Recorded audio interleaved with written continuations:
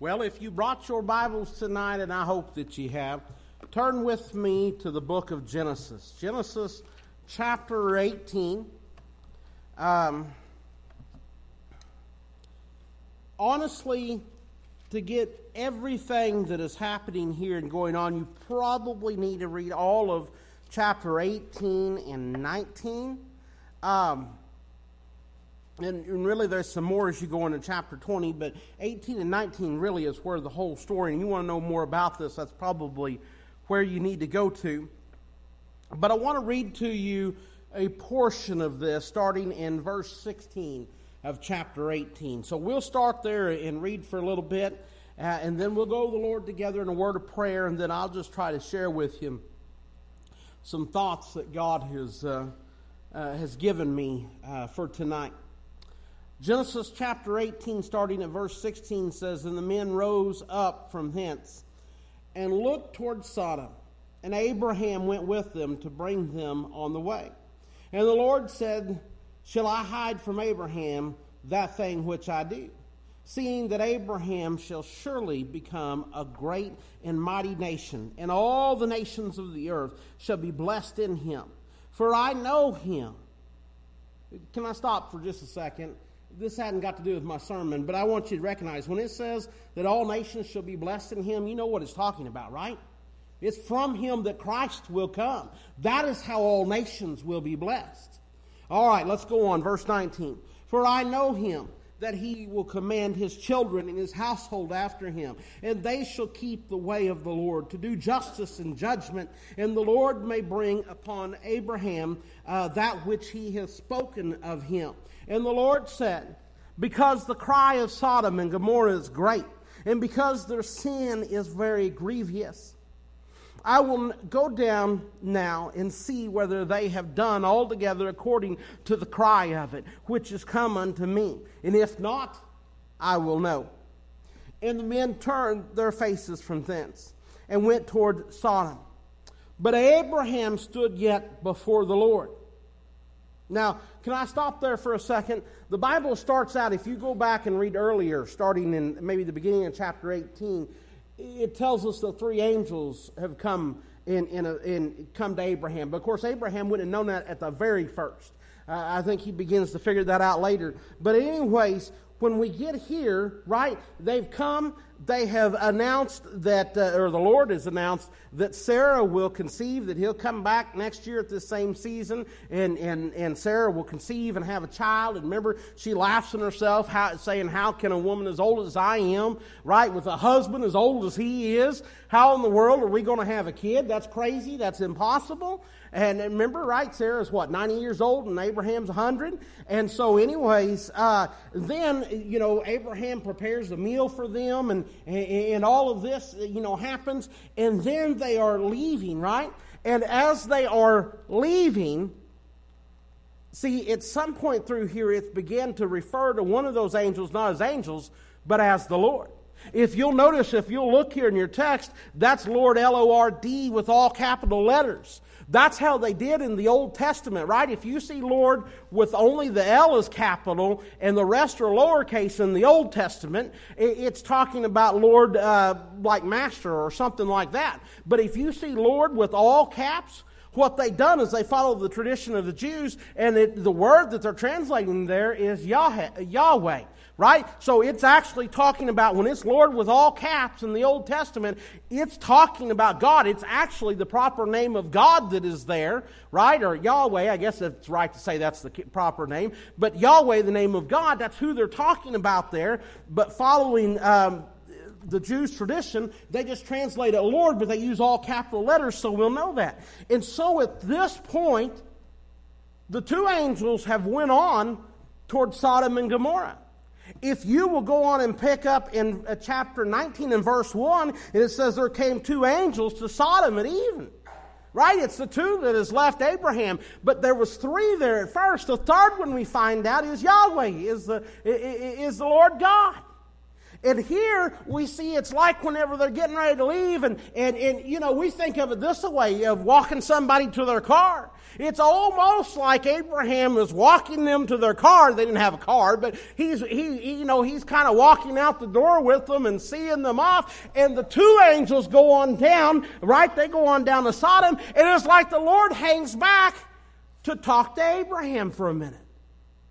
And it's almost like he's saying in himself, is what the Scripture says here, should I hide this thing from Abraham? And justifying why he's not going to hide this thing from Abraham.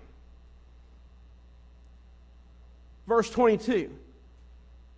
And the men turned their faces from thence, that's the two angels, and went toward Sodom. That's the same two angels you see in chapter 19, verse 1 that show up. But Abraham stood yet before the Lord. That is the Lord God. Verse 23. And Abraham drew near and said, wilt thou also destroy the righteous? So it doesn't tell us, but we must infer from this, from what God was saying just a minute ago, that he has revealed to Abraham what his plan is and what he's getting ready to do. He's getting ready to wipe Sodom and Gomorrah off of the face of the earth because of their sin. Right? For the same sin that is rampant in our own nation today. And this ain't what my sermon's about, but let me just say this for just real quick. I heard another preacher say this years ago, and it's true. I've repeated it often. If God does not judge this nation that we live in today for our sins, He'll have to apologize to Sodom and Gomorrah. He ain't going to apologize for Sodom and Gomorrah. That's the point of that. He will judge this nation for our sins. Now let me go on here. And Abraham drew near, verse 23, and Abraham drew near and said, wilt thou also destroy the righteous with the wicked? Peradventure there be 50 righteous within the city. Wilt thou also destroy and not spare the place for 50 righteous that are therein? That be far from thee to do after this manner, to slay the righteous with the wicked, and that the righteous shall be as the wicked, that be far from thee. Shall not the judge of all the earth do right? Verse 26. And the Lord said, if I find in Sodom 50 righteous within the city, then I will spare all the place for their sakes. And Abraham answered and said, behold now, I have taken upon me to speak unto the Lord, which am but dust and ashes. Peradventure, there shall lack 5 of the 50 righteous. Shalt thou destroy all the city for a lack of 5? And he said, if I find there 40 and 5, I will not destroy it. And he spake unto him yet again and said, peradventure, there shall be 40 found there. And he said, I'll not do it for 40's sake. And he said unto him, oh, let not the Lord be angry, and I will speak. Peradventure, there shall 30 be found there. And he said, I'll not do it if I find 30 there. And he said, behold now, I've taken upon me to speak unto the Lord. Peradventure, there shall be 20 found there. And he said, I'll not destroy it for 20's sake. And he said, oh, let not the Lord be angry, and I will speak yet but once. Peradventure, that means perhaps, all right? I don't even know if I'm pronouncing that right, but it means perhaps. He's saying perhaps there be 10. Peradventure, 10 shall be found there. And he said, I will not destroy it for 10's sake. And the Lord went his way as soon as he had left communing with Abraham. And Abraham returned unto his place. Let's pray together. Will you bow your heads with me? Heavenly Father, we just humbly come before you one more time here tonight, thanking you for the good day and for the many blessings. Thanking you for the opportunity you've given us to gather here tonight, to worship you together. Thanking you, Lord, for the many blessings you poured out on us. And thanking you most of all for your Son, Jesus, Lord God, that you sent him and give him that we might have life and have that life eternally and abundantly. God, I pray that we wouldn't take that lightly and would not take that for granted. And Lord, I just pray tonight as we go forward, Lord, have your way in our midst. Bless each one that's made the effort to come out tonight. God, I pray that you'd lift them up. I pray that you'd encourage them. I pray, Lord, that you'd move amongst them. God, if there's anything in anyone here tonight's heart or life that doesn't please you or bring you glory, God, I pray, Lord, that you'd bring it to our attention. And Lord, that you wouldn't give us any peace until we'd repent of it and get things right with you before it's everlasting too late. Lord, I'm asking, just have your way and your will in our midst tonight. Let us continue to feel your presence in a mighty way. God, move strongly among us tonight. Oh God, turn us to you. Lord, just have your way and your will here. And Lord, let me ask, I need help tonight. Fill me full of your Holy Spirit. Anoint me from on high. Strengthen me here tonight. Give me the words that you'd have me to say. Lord, my desire is to do nothing but preach your message, your words, to be your messenger. That's what you've called me to be. So help me get out of the way and let you do that tonight. God, we love you. We worship you. We praise your holy name. And we ask it all in the precious and holy name of Jesus. Amen. I've looked at this passage of Scripture many times. And as I read this, not only what I've read to you in your hearing tonight, but this whole section of Genesis, as I read this, there are three things that immediately come to mind. The first thing is that Sodom was a very wicked city. Matter of fact, if you go all the way back to Genesis chapter 13, as a matter of fact, I think it's Genesis 13:13, it specifically says that. The second thing that you notice in this is that Sodom deserved God's judgment. That's what I was trying to get at a minute ago when I stopped, is just as Sodom deserved God's judgment in their day, so does our society, our nation, our culture, so does it deserve God's judgment today. And let me just say this. Don't fool yourself, right? God judges on three levels. God judges on a worldwide level, right? We see that judgment in Noah's time in the flood. That was a judgment on for the sins of the whole world. We are going to see that level of judgment again at the second coming of Christ, except it won't be water this time, it'll be fire. So we see that God judges on a worldwide scale. God also judges, and this is usually the only way we think of it today, God also judges on an individual level, right? Each one of us will have to stand before God one day and be accountable, right? When it comes to our own soul, our own salvation.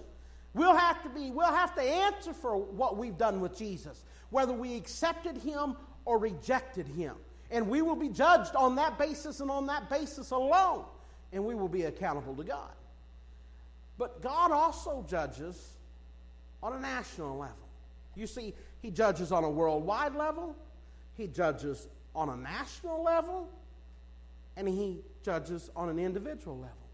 And that national level, I think, is completely forgotten today. I really do.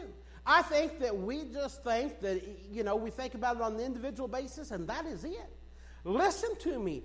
God has been in the nation judging business from the very beginning of time, and he will be up until the last moment when Christ comes back.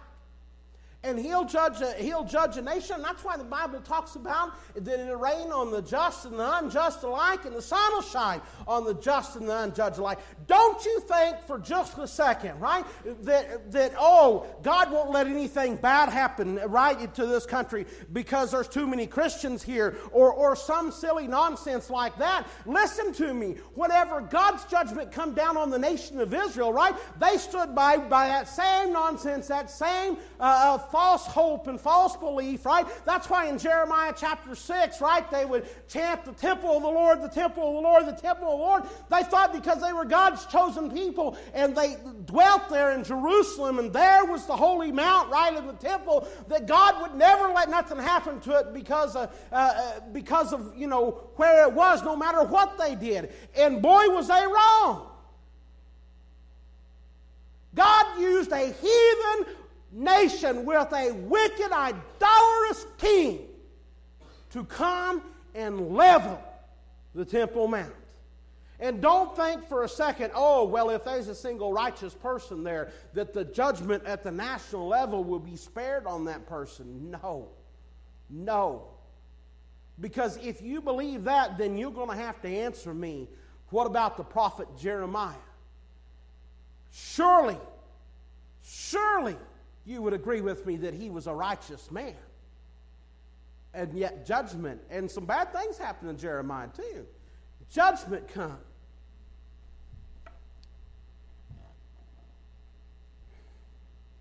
Sodom was deserving of God's judgment. The third thing that's obvious to me in all of this is that Abraham had a lot of pull with God. As a matter of fact, it reminds me of James 5:16, our last part of that verse that says, the effectual fervent prayer of a righteous man availeth much. That's exactly what we see happening here. And although we are told, another thing that fascinates me about all this is that we are told in Genesis chapter 4 and verse 26 that there came a time that men began to call upon the name of the Lord. This type of intercessory prayer of Abraham that I've read to you here of Abraham's is the first recorded prayer of this type in the Bible. I'm not saying this type of prayer didn't happen before, but this is the first one that's recorded. And you might say, now wait a minute, Abraham, right? He was talking to God like he was talking to a man, and what do you mean prayer? That's not what prayer is. I'm going to beg you to rethink what you think prayer is then. Prayer is simply talking to God.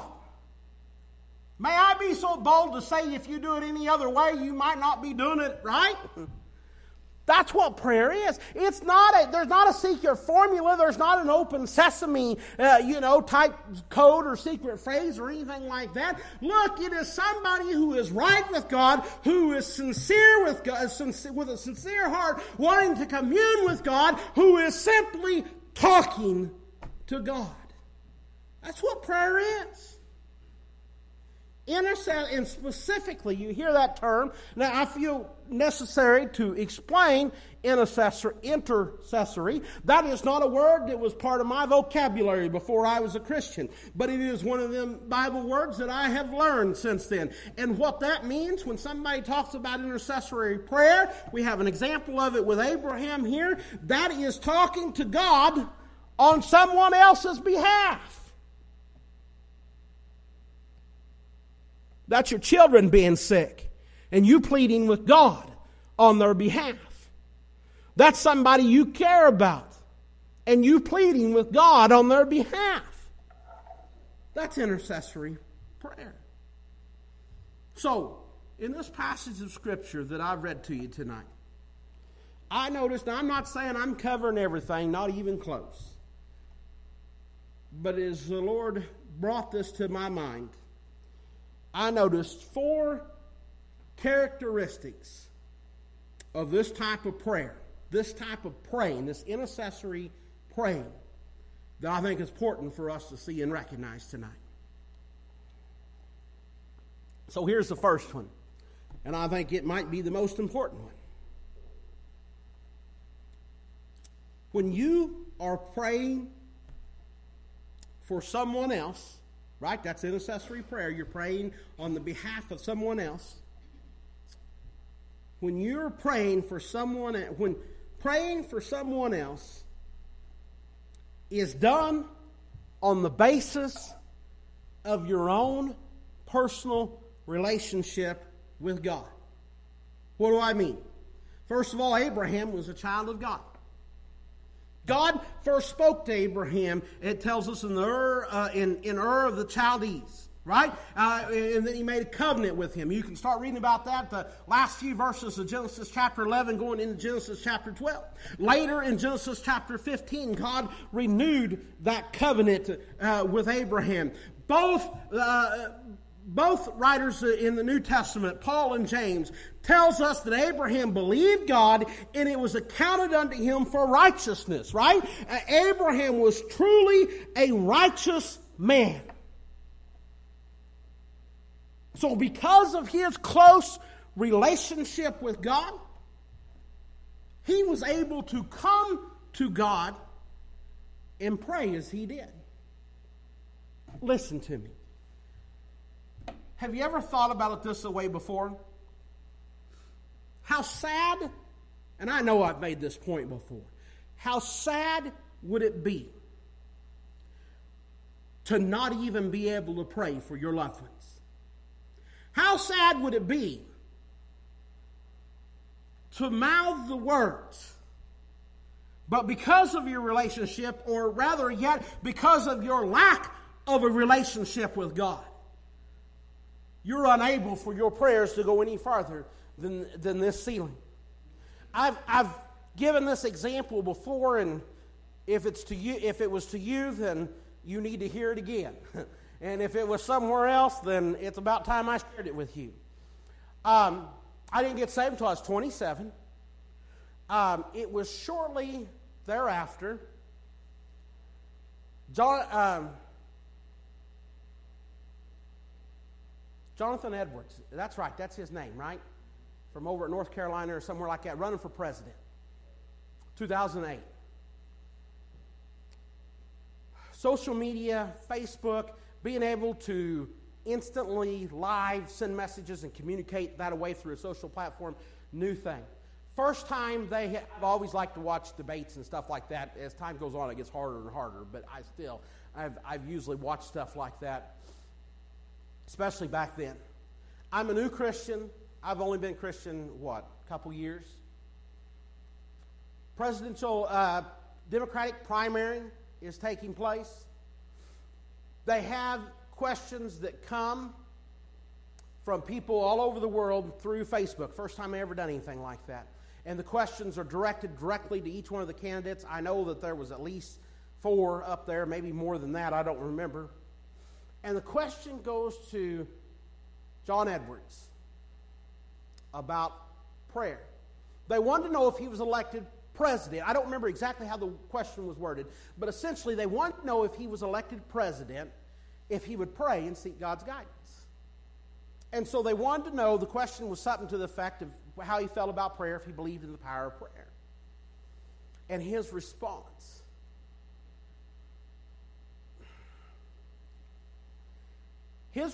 was he didn't believe in prayer. And then he gave his reason why he didn't believe in prayer. He had apparently had a young son. I got the impression it was teenage son. You can look it up later and you can give me the details if you want. But a young son, maybe teenage age or whatever, that had tragically died. I don't remember the circumstances. I don't remember if it was illness, car wreck, or what. I don't remember. But his son had died. And while his son, in the last moments of his life, maybe it was cancer or something, I don't remember, him and his wife had prayed and prayed. And it made no difference. Now, I don't know what God's will was, obviously, according to that, for that young man and all that. But I can tell you this much. John Edwards' prayers didn't make it any farther than the ceiling of the room that he was in. And it didn't make it any farther. See, he blamed God. He said it was God's fault. You could see the bitterness in him and the anger, And he was obviously bitter and angry at God still, right? And he blamed God. But the fault was nobody's but his own. It was his own choices, his own life, and his lack of a relationship with God why he couldn't pray for his son that was dying. Now, here's a man that I don't think ever really pretended to be a solid Christian, a churchgoer, or anything like that. But he's not listening to me tonight. I don't think. Maybe he gets the podcast. I doubt it. But you are, and you're listening to me tonight. And you do profess to be Christians. And you are here on a Sunday night. That means you got to be pretty serious about it. How sad would it be in that moment of need when you need to pray for your parents or your children or your grandchildren or somebody, right? There is something, and you need to, you fervently in that moment need to get a hold of God in their behalf. That's intercessory prayer. How sad would it be that you couldn't even do that because of where you had let your relationship with God go? Or maybe you never had one and you just faked it all this time. Listen to me. The number one thing, my number one point, and I guess it's got to be in my mind right now the most important one,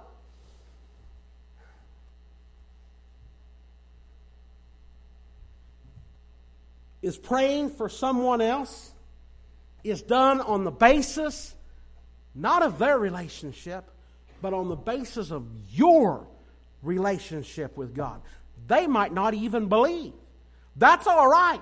The effectual fervent prayer of a righteous man availeth much. Right? That means if you're right with God, you've got pull with God. Your prayers make a difference. But you've got to be right with God. You've got to have a relationship with Him.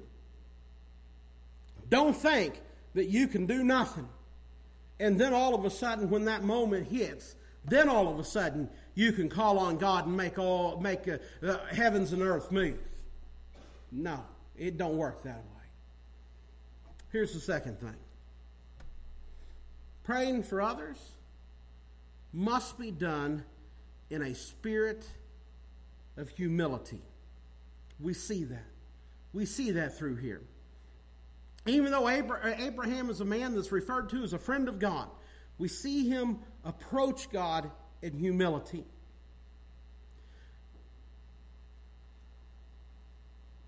Well, like I said, it's true that Abraham had a good relationship with God, and he was able to come into God's presence with boldness and confidence, just as we should be able to too.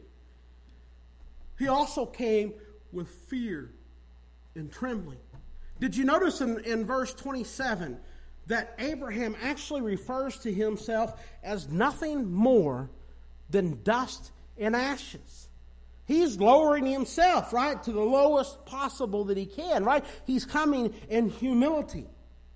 And then if you'll notice, each time he came to God again and again, he came with a spirit of humility.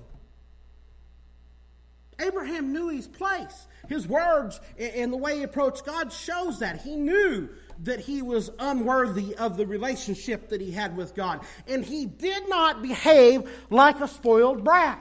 That's one thing that bothers me so much that is taught in the modern churches, right? You might call it the modern theology of prayer, right? The teaching, the study, right, is in so many, and it's a false teaching. But it acts like we can just demand things of God.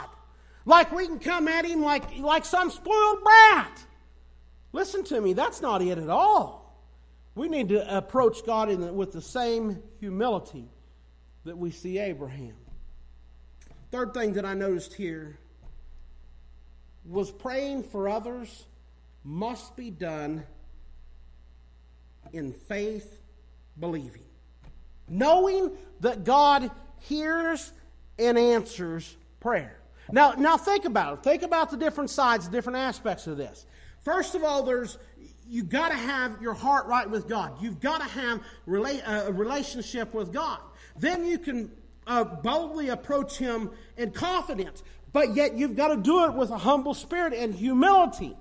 And at the same time, though, that confidence is the faith believing, knowing that God hears and answers prayers. Now that doesn't mean that God is that He's your magic genie, right? Like rubbing that lamp and the genie comes out and says, "You got 3 wishes. What do you want?" That ain't God, and that ain't how it works. And that's why I said there ain't no magic phrase or special way you can go about it, and you can manipulate God to do whatever you want Him to do. No, the only things that will be done will be God's will. And you'll have to pray according to God's will. But when you're walking that close with God, aren't you kind of becoming one with Him, right? Shouldn't you be striving after His heart and to have His heart, right? And to want the things that He wants? When His will becomes our will, that's when we can pray and it will be done. What a moving experience to read this passage and to see God's willingness to bend and even change His mind to the response of the prayers of one man. Now let me clarify for a minute. When I say that, I'm talking about, first of all, we know that God already knew what was going to happen. And we already know, we know that God already determined what the fate of Sodom and Gomorrah is. He already knew what Abraham's approach was and what Abraham was going to say, what Abraham was going to ask for. But that in no way interferes with the freedom of Abraham's will, right? To sincerely desire this and to plead with God for this, right? And he's doing this really on behalf. His nephew Lot is there, right? And Lot's family, right? That's who he's interceding on behalf of. That's who he's praying for, right? That's who he is trying to he wants to see saved, right? In this situation. And so anyways, you've got to look at this from Abraham's perspective. Do you see what I'm saying? And from Abraham's perspective, he has talked God down from going to destroy the whole thing to, if there's 50, then I'll not destroy it, to, okay, for the lack of 5, right? So if there's only 45, if there's just 45 righteous, right? To 40, to 30, to 20, to 10.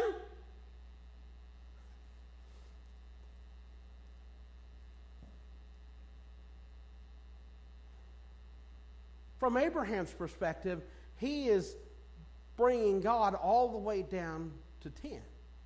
Now, God knew that, right? God could have went all the way to 5. You ever think about that? He could have went all... There's only 4 that come out of there, and one of those 4 turned and looked back and turned it into a pillar of salt. It's kind of like, and I probably didn't do a good job explaining that part this morning. And that may be kind of what you were talking about. We'll find out Wednesday night, Dave. But just like what I preached on this morning, right? God knew what was going to happen. But from the Israelites' perspective, right, they still had the freedom of will to choose to obey God or to disobey God. And sometimes I like to think about what didn't happen and what we know wasn't going to happen and God knew wasn't going to happen. But what if, that's kind of what I preached about this morning, what if they'd obeyed and went in? Right? I think about that sometimes. What if Adam and Eve, right? We know the perfect will of God is that they wouldn't disobey Him and they wouldn't sin and they wouldn't fall, right? You know, God's not creating a perfect human being and then another one from that one saying, boy, I hope that they, screw up and fall. That's not what it is at all. God knew that they would, right? But that wasn't what the perfect, God's perfect will was. I don't know if that's the right way to say that, but you understand what I'm saying tonight, right? And so sometimes I speculate, what if? What if Adam and Eve hadn't have sinned and hadn't fallen from the garden? How would that have changed things, right? What if this morning, I was just kind of sharing with you, what if the nation of Israel, instead of having this unbelief, what if they'd believed God and said, yeah, we can do it with God on our side and go right on in, right? What if, I've thought about this a lot. As a matter of fact, I've gotten some people kind of riled up just talking about it and kind of playing, as the saying goes, devil's advocate. But what if the Jews would have accepted Christ? I mean, we knew because it's prophesied what would happen. But what if? They had, from their perspective, God didn't remove their free will, right? They had the freedom to accept Him or reject Him. There was individuals that accepted Him, but as a nation, they rejected Him, and they were harshly judged because of it. But what if, as a nation, they would have accepted Him?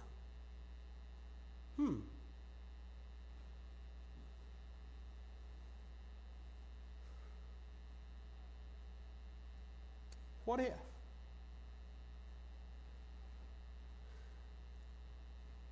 Abraham goes with God from 50 to 10. Can I tell you a story real quick? I didn't get saved, and I said this a minute ago. I was 27 before I got saved. I was not raised in church. I had a little bit, a tiny bit. I mean, just a tiny bit around me. I can remember the first time I remember anything. My mom explaining to me, talking to me a little bit about heaven. It's the first time I remember hearing about any of it.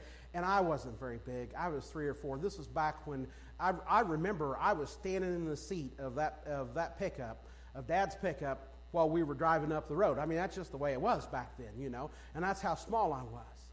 I had a grandma that went to church. I had an aunt that went to church. I can remember little bits and pieces here. There's a couple times or a small period in my life, But really, when I got saved, I didn't know anything. I couldn't even told you that Matthew, Mark, Luke, and John was the 4 Gospels. I mean, I just did not know much at all. Before I got saved, after I got married, now my wife's a different story altogether. She got saved at a young age and Christian. Anyways, whenever me and her had gotten married, or before we got married, really, I had a filthy mouth. And she was always on me to stop it, clean it up. It didn't really work, I didn't want to. And maybe if I made her mad enough, I might watch my mouth for a few minutes, After I got saved, it's amazing. God changed my want to. It made all the difference in the world. I wasn't doing it just to try to make Jennifer happy. I really wanted to, Made all the difference in the world. Another thing that I did, and I still had problems with it for a little while after I got saved. I don't know where I picked it up. Maybe everybody used to say it. I don't know. Maybe it was just something my family said. I don't know. But I used to use the phrase all the time, Jew you down. Right? Negotiate. When somebody's negotiating, going back and forth, you're haggling over a car price, or you're selling a gun, or whatever it is. I'd always use the phrase like somebody, they tried to Jew me down. Or I got a good deal because I Jewed them down to whatever. And Jennifer would get so mad at me and get on to me and say, that is disrespectful. You shouldn't say that. Don't say that. There's a lot of other things you can say to mean the same thing. Don't say that. And I don't know, I tried to clean up my mouth, and then after I got saved, I understood more why, I should probably be more respectful and why that might be, and so I worked on it more. Something else that happened when I got saved was God put a hunger in me, a fire to read His Word. And I sat down and just started reading like I never read before. And when I got to Genesis chapter 18, I said, here it is. Here's where it come from. Abraham Jewed God down all the way from 50 to 10. She didn't like that at all. That's what he did. Probably shouldn't call it that.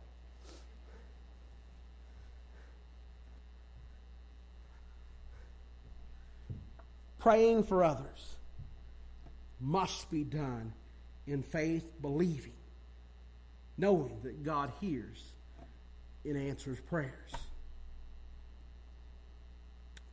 One last thing, and I've already kind of talked about it some. Praying for others. Can I get a lot more personal here? Praying for loved ones. Maybe you got a loved one that's deep in sin. Maybe you got a loved one that's away from God, and you know it and everybody else knows it. And you got a burden for them and you're praying for them. Praying for loved ones must be done with persistence. I mean, that's what I was just getting at whenever I was talking about how Abraham did God there, right? I mean, so Abraham came to God not just once, not just twice, but if you count that, it is 6 times when he works him down from 50 to 10. And he is pleading, in a sense, he's pleading his case with God to spare Sodom for Lot's sake.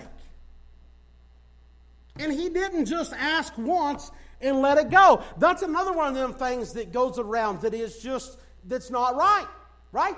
A thing that goes around that's taught sometimes in churches and to Christians and stuff like that is if you're really praying in faith, believing, you'll just ask one time, you'll just say one time, and you'll believe it's done and go on. That is not what the Bible teaches us at all. The Bible teaches us to be persistent, right? Not just to ask once and then let it go, right? He stayed after him to the point that he thought he was actually annoying God and even afraid that he might be angering God. And that is actually exactly how he was praying, was the way that Jesus taught us to pray. If you don't believe me, go read Luke chapter 18, starting at verse 1, the persistent widow. The truth is we give up way too soon in our praying. So, let me just ask you this and we'll close out. When was the last time that you were so burdened for someone? I don't know what the right phrase to use here. I started to say that you tried to bargain with God. But I don't want you to get the idea that you can make deals with God, because you can't make deals with God. Right? You can't, and we do this. I'd done this around the time when God was dealing with me and stuff. And I would say, God, if you'll do this, then I'll do that. Right? That's making a deal with God. That's bargaining in a sense with God. And that's not what I mean. That ain't right. I don't think you should do that, can do that. I don't think the Bible ever teaches that that's all right. I know that there's stories and there's times where people do things like that. But I'm talking about what Abraham did here with God. When's the last time that you were so overcome with grief and sorrow that you come to God and begged Him to change His mind, begged Him to move things in another direction? When was the last time that you stayed on your knees and begged God to spare someone? When was the last time that you got on your knees and you stayed there until you knowed you got through heaven and you persistently kept praying after that even, right? For God to save someone. When was the last time that you did that for God to protect someone, to bring someone home? Church, we are weak today, and we are weak today because our prayer life is weak, and we have forgotten how to be persistent with prayer. Plumb to the point that some of our brethren even teaches that you should not be persistent in your prayer. I'm asking you, sincere, heart to heart. God knows the truth, and that's who you need to talk to about it. But when's the last time?